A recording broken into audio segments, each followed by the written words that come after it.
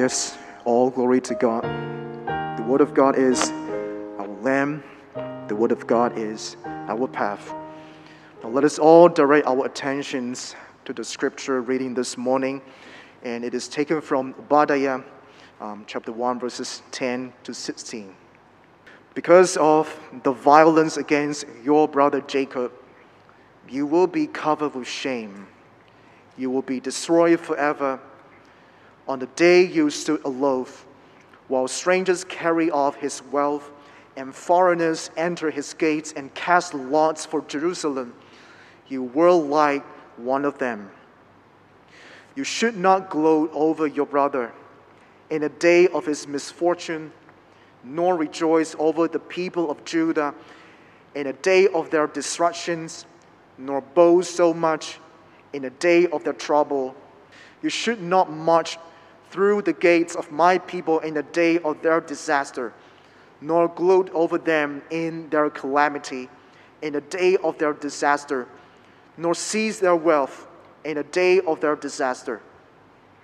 You should not wait at the crossroads to cut down their fugitives, nor hand over their survivors in the day of their trouble. The day of the Lord is near for all nations. As you have done, it will be done to you. Your deeds will return upon your own head. Just as you drank on my holy hill, so all the nations will drink continually. They will drink and be as if they had never been. And this is the word of God. And this morning, we will invite Pastor Lenita to preach the Word of God entitled, Why? Because. Thank you, Pastor Vincent. Why? Because. Very often when we hear the question, why? Our answer is because. Now, for those of you who remember, last week Reverend Candy preached from Obadiah, and then this week is Obadiah again. Some of you may say, what? Again? Now, there is a reason why we are preaching from Obadiah. For many of us, we do not know a lot about the book of Obadiah. It is actually the shortest book in the Old Testament, and then there's only, it's sandwiched between Amos and Jonah. Now, many of us know Jonah, all right? The prophet who ran away and then got swallowed by a fish. But many of us do not know a lot about Obadiah. And so we're actually going through a series of 3 sermons based on this book. And the reason behind it is that the theme for the Methodist Church for these 4 years is actually a renewed church. And there are 4 areas that we are asking the Lord to help us to be renewed. One is that the churches will be renewed, the families will be enriched, education will be enhanced, and then we want to engage the nation. And so this final quarter of this year, we're talking about engaging the nation. And so many of you would remember our sermon series from the 31st of October. We're talking about pride before destruction. Last week, Reverend Candy talked about from Obadiah. And then this week is about the destruction. And then next week is about the deliverance. And so it is from the book of Obadiah. Now, many of us, again, we do not know how to quote from Obadiah. We'll say Obadiah chapter 1, verse what to what. Actually, because there's only one chapter, so we do not even use the word chapter. We just say Obadiah, verse 10 to verse 16. And so that's what we're looking at this morning. Last week, I think Reverend Candy did point out to us, Obadiah is the prophecy against this nation called Edom. And many of us do not know a lot about this nation. It is actually, there you see the little red mark there. It is south or southeast of Israel. And then the people are considered descendants of Esau. Now you remember, Isaac had 2 boys, Jacob and Esau, and then right at the beginning there is that tension between the 2 of them. And then the Edomites lived in very high and secure places, thinking that they are unconquerable, right? And so the sermon that Pastor Candy preached was on pride before destruction. And then they have a capital that is like a fortress. It's called Timan, and then it's mentioned in verse 9 what happened to it. And so if you look at the present map, compare the present map of the area of Israel's nation, Edom would be somewhere within Jordan. And so then as we look at Obadiah, we will begin by looking at verse 10 to verse 16. The first word that we see in verse 10, it's because, all right? It's because. Now, so that's why my sermon is because, and so from verse 10 to verse 16, it's about the reason why God pronounced destruction on Edom. Now, before we continue, I have a little video clip that explains the whole book of Obadiah, and we'll take a look. It's a very interesting way of presenting the book. Can we have the video clip? The book of the prophet Obadiah. This is the shortest book in the whole Old Testament. It's a mere 21 verses. And at first glance, it does not look very promising. It's a series of divine judgment poems against the ancient people of Edom, which was a nation that neighbored Israel on the other side of the Dead Sea. However, there is way more going on here. So, first, here's the backstory. The people of Edom were unique because they had a shared ancestry with the Israelites. They both belonged to the family of Abraham, who, with Sarah, had their son Isaac, who, with his wife Rebekah, had two sons, Jacob and Esau. Now, the book of Genesis told us the story of these two brothers, and to say the very least, they had a tense relationship. They each later received the names Israel and Edom, which eventually became the name of the families that descended from them. And these families replayed the same difficult relationship of their ancestors. Israel and Edom had enormous tensions throughout the centuries, but they still shared that family bond. And it's that bond that was betrayed and shattered in the tragic events of Jerusalem's fall to Babylon. So when Israel was invaded and conquered by Babylon, the people of Edom took advantage by plundering other Israelite cities and then capturing and even killing Israelite refugees. Now, in other prophetic books, God held Israel's neighbors accountable for this kind of violence. And so here, Obadiah does the same for Edom. The short book has two halves. The first part is a series of accusations against the leaders of Edom, specifically for their pride and self-exaltation. Literally, as they lived up high in the desert rocks, but also metaphorically, they truly believed they were superior to the Israelites. And it's that pride that led the Edomites to not just stand idly by when Babylon came to destroy Jerusalem, but actually to participate in the destruction. And so God says through Obadiah that Edom will be brought down from their height and destroyed. As they have done to Israel, so it will be done to them. Now, right when you think you're going to hear more about how Edom will meet its doom, the topic suddenly shifts in verse 15. We hear this: "The day of the Lord is near against all nations." Now, why do we all of a sudden shift from Edom now to all nations?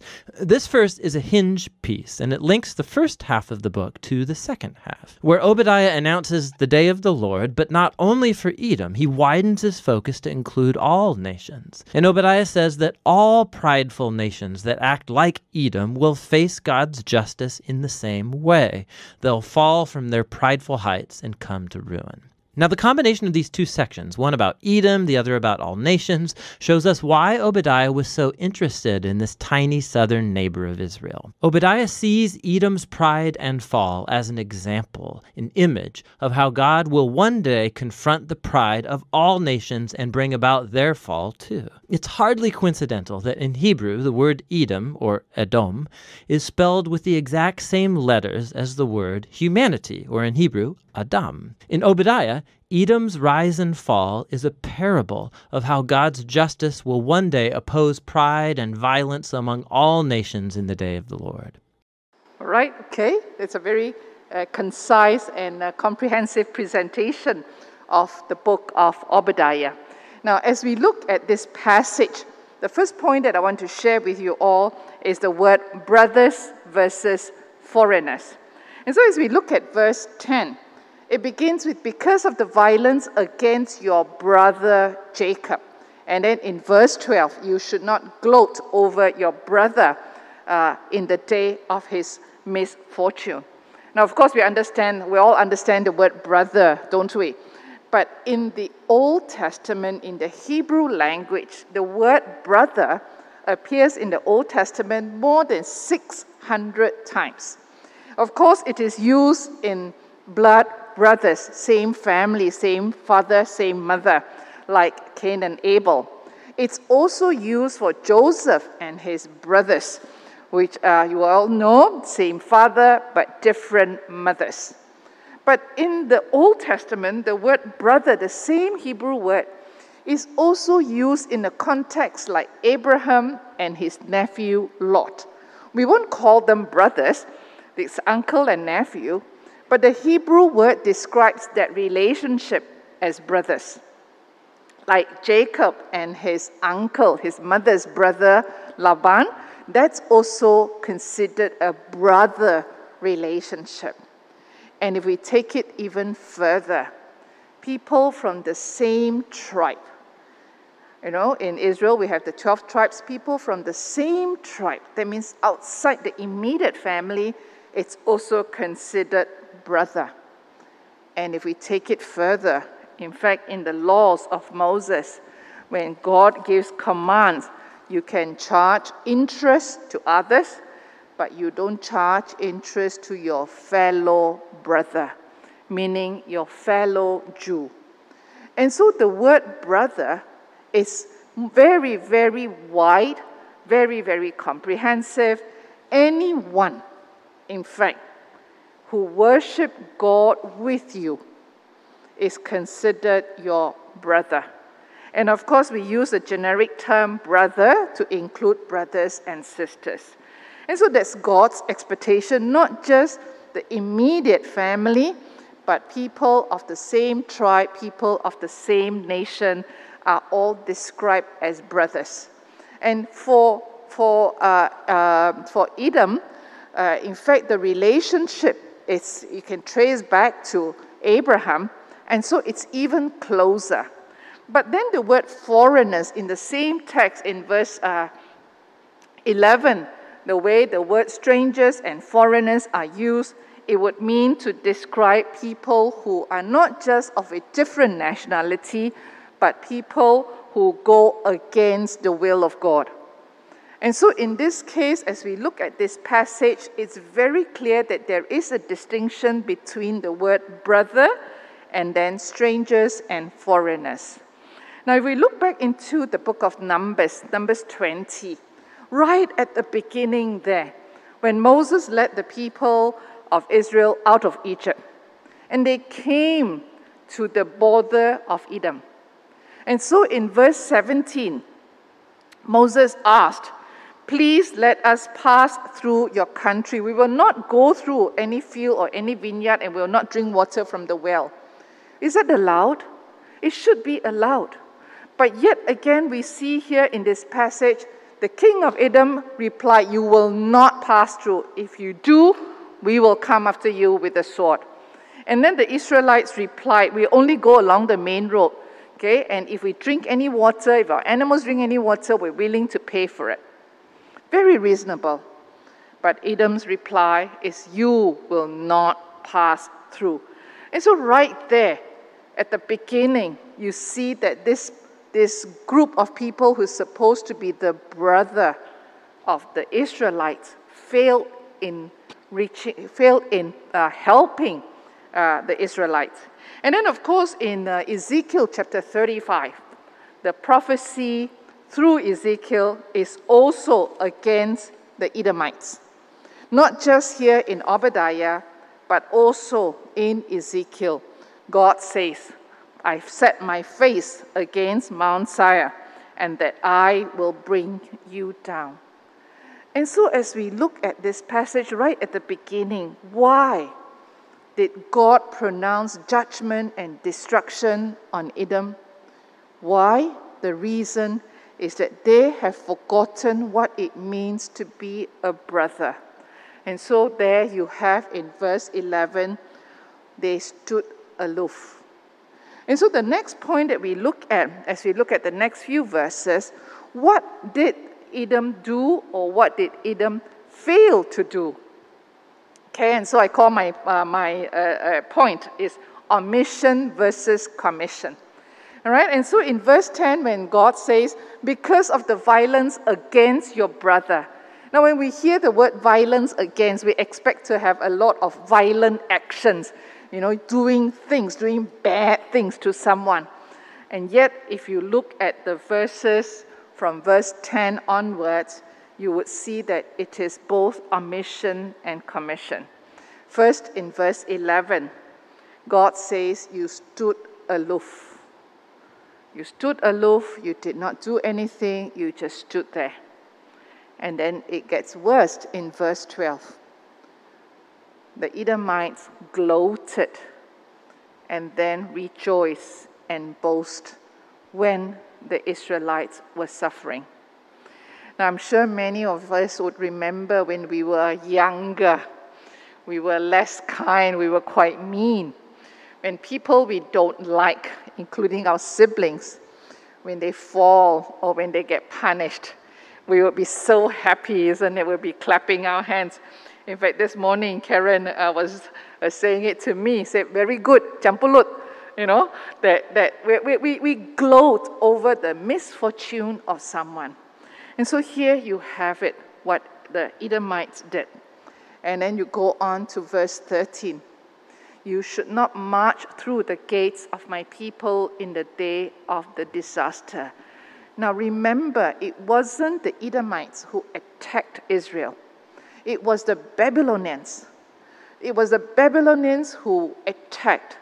But the Edomites were just there. First they stood aloof, then they gloated.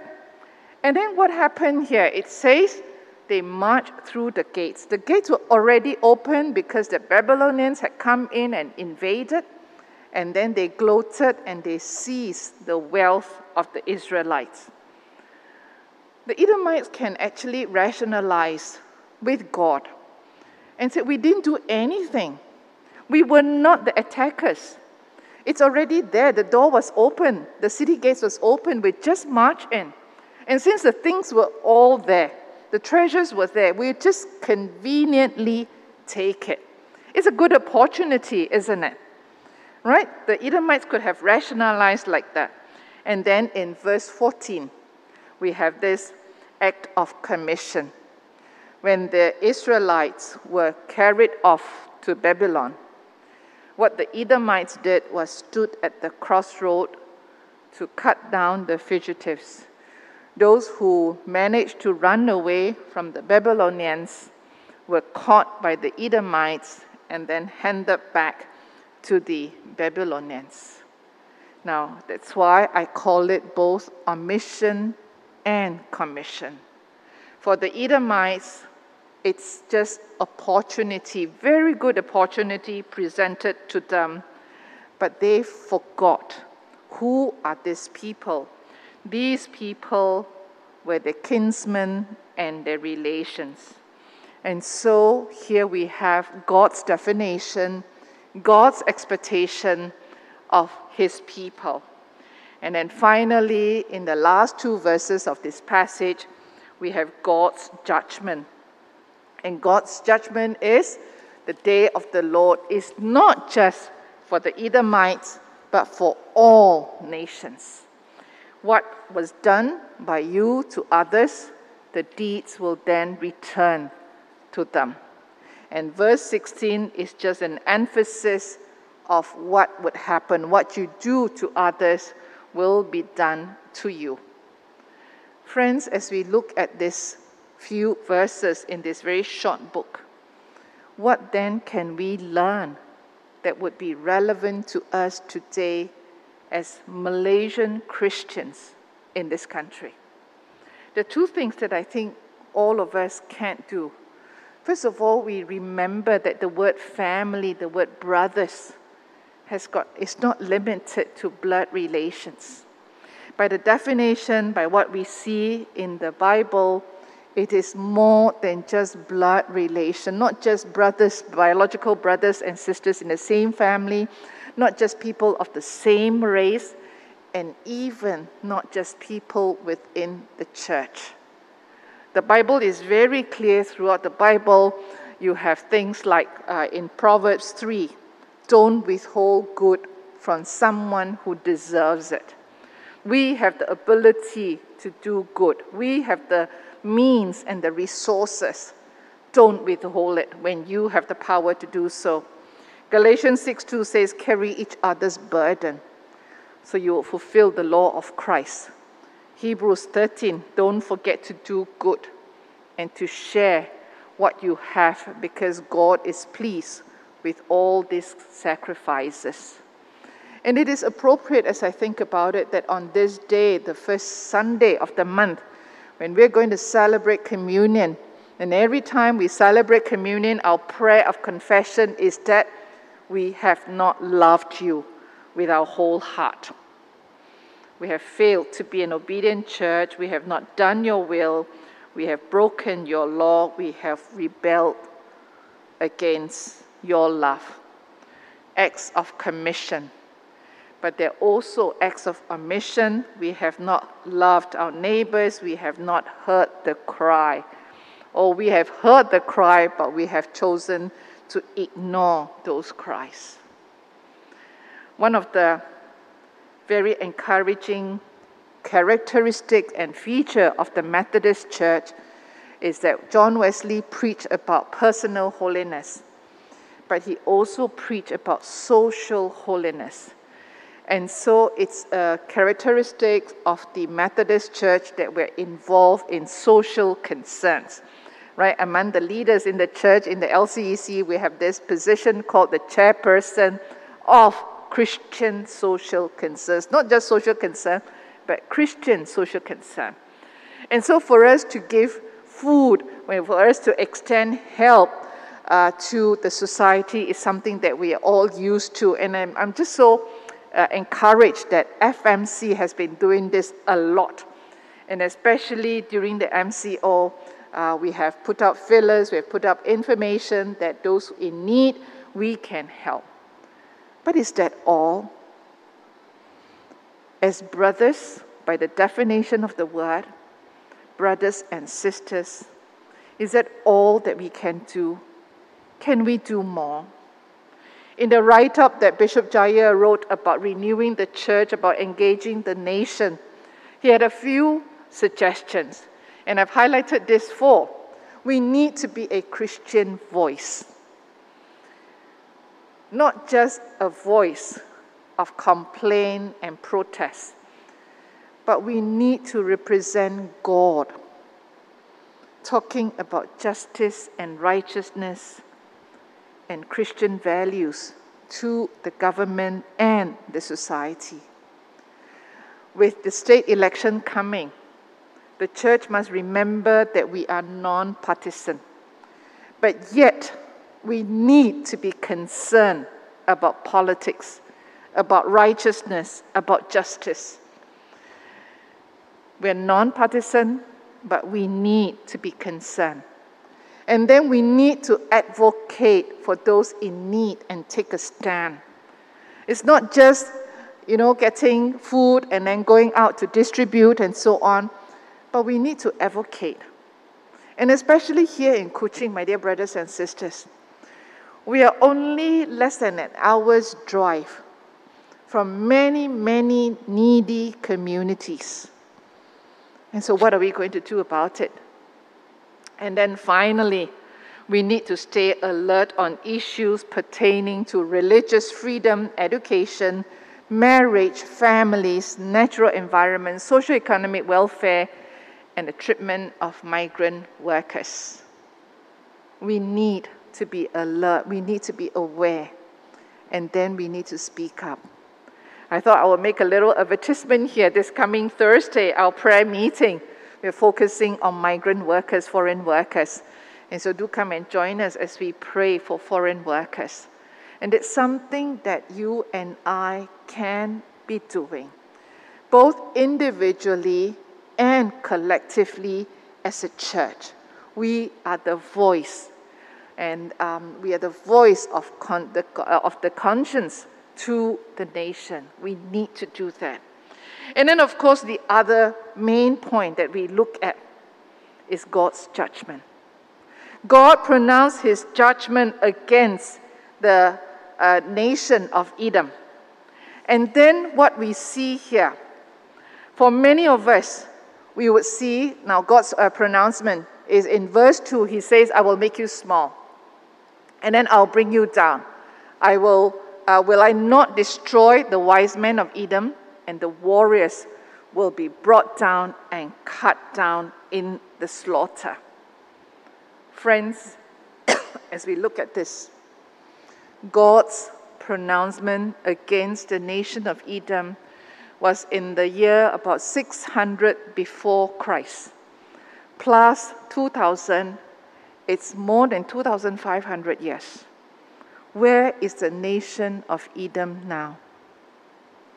In Kuching, you are able to try different cuisines, isn't it? All right, Korean, Japanese, Vietnamese, and recently I found that there's even a Sri Lankan cuisine that you can go for, all kinds of cuisine. How many of you have had a meal recently at the Edomite restaurant? Is there any Edomite restaurant, Edomite cuisine anywhere that you have traveled to? What about an Edomite religious or cultural holiday? We have all the different kinds of holidays, public holidays here in Malaysia, celebrating different religious emphasis, cultural celebrations, or even if you look around in the world, there's different kinds of holidays. What about an Edomite holiday? What happened to the nation of Edom? As I've mentioned earlier on, where Edom was is now present-day Jordan. Now, those of you who have been to Jordan have been to this place called Petra. You will walk through a very long and narrow passageway, as that picture shows you, and both sides are very high rock surfaces. And then you walk in and you reach this place called the Treasury, a building carved out from the surface of the rock. And from there you could go higher up to the mountains, and then there are many other buildings built in the rocks. It is really, really a nation that cannot be conquered. Who can go through such passageway? Any army coming through would be shot down immediately. And then to go up to the high places to conquer them, no way. And yet, the truth and the reality of God's pronouncement and God's judgment is that the nation of Edom is completely wiped out from the surface of the earth. His words in Obadiah has been proven true. Many of us who may be frustrated with all the injustice that we see around us, wicked and corrupt people who don't seem to get punished, who are like the Edomites and is still high in the high places, unpunishable, unconquerable. What does Obadiah tells us? The message from Obadiah today is that God's judgment, God's punishment will come true. And so as Christians, when we get frustrated, when we get discouraged, I would encourage you to read Obadiah again.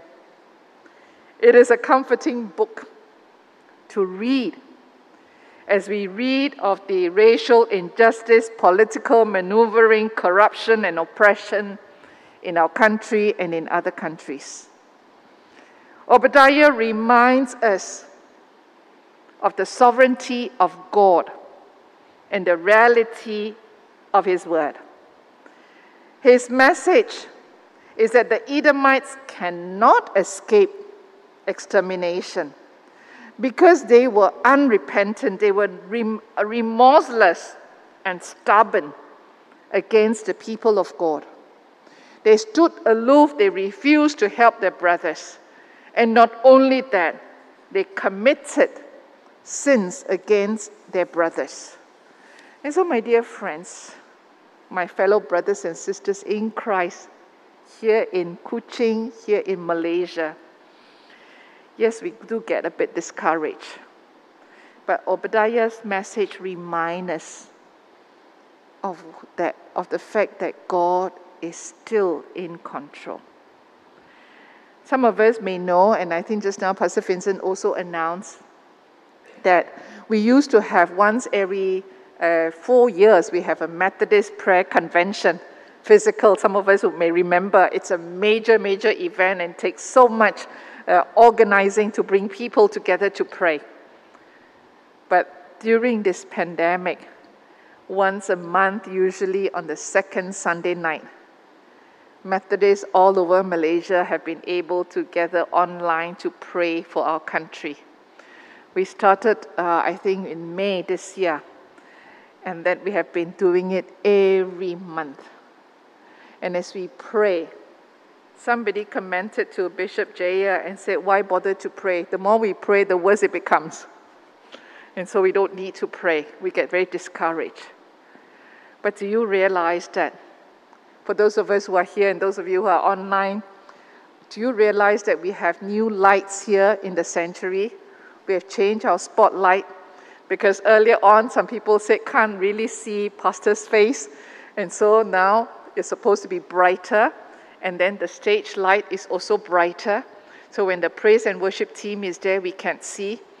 The first Sunday when the new lights were on, I was watching online, and I noticed in that corner there was a wire that was hanging out that was so obvious.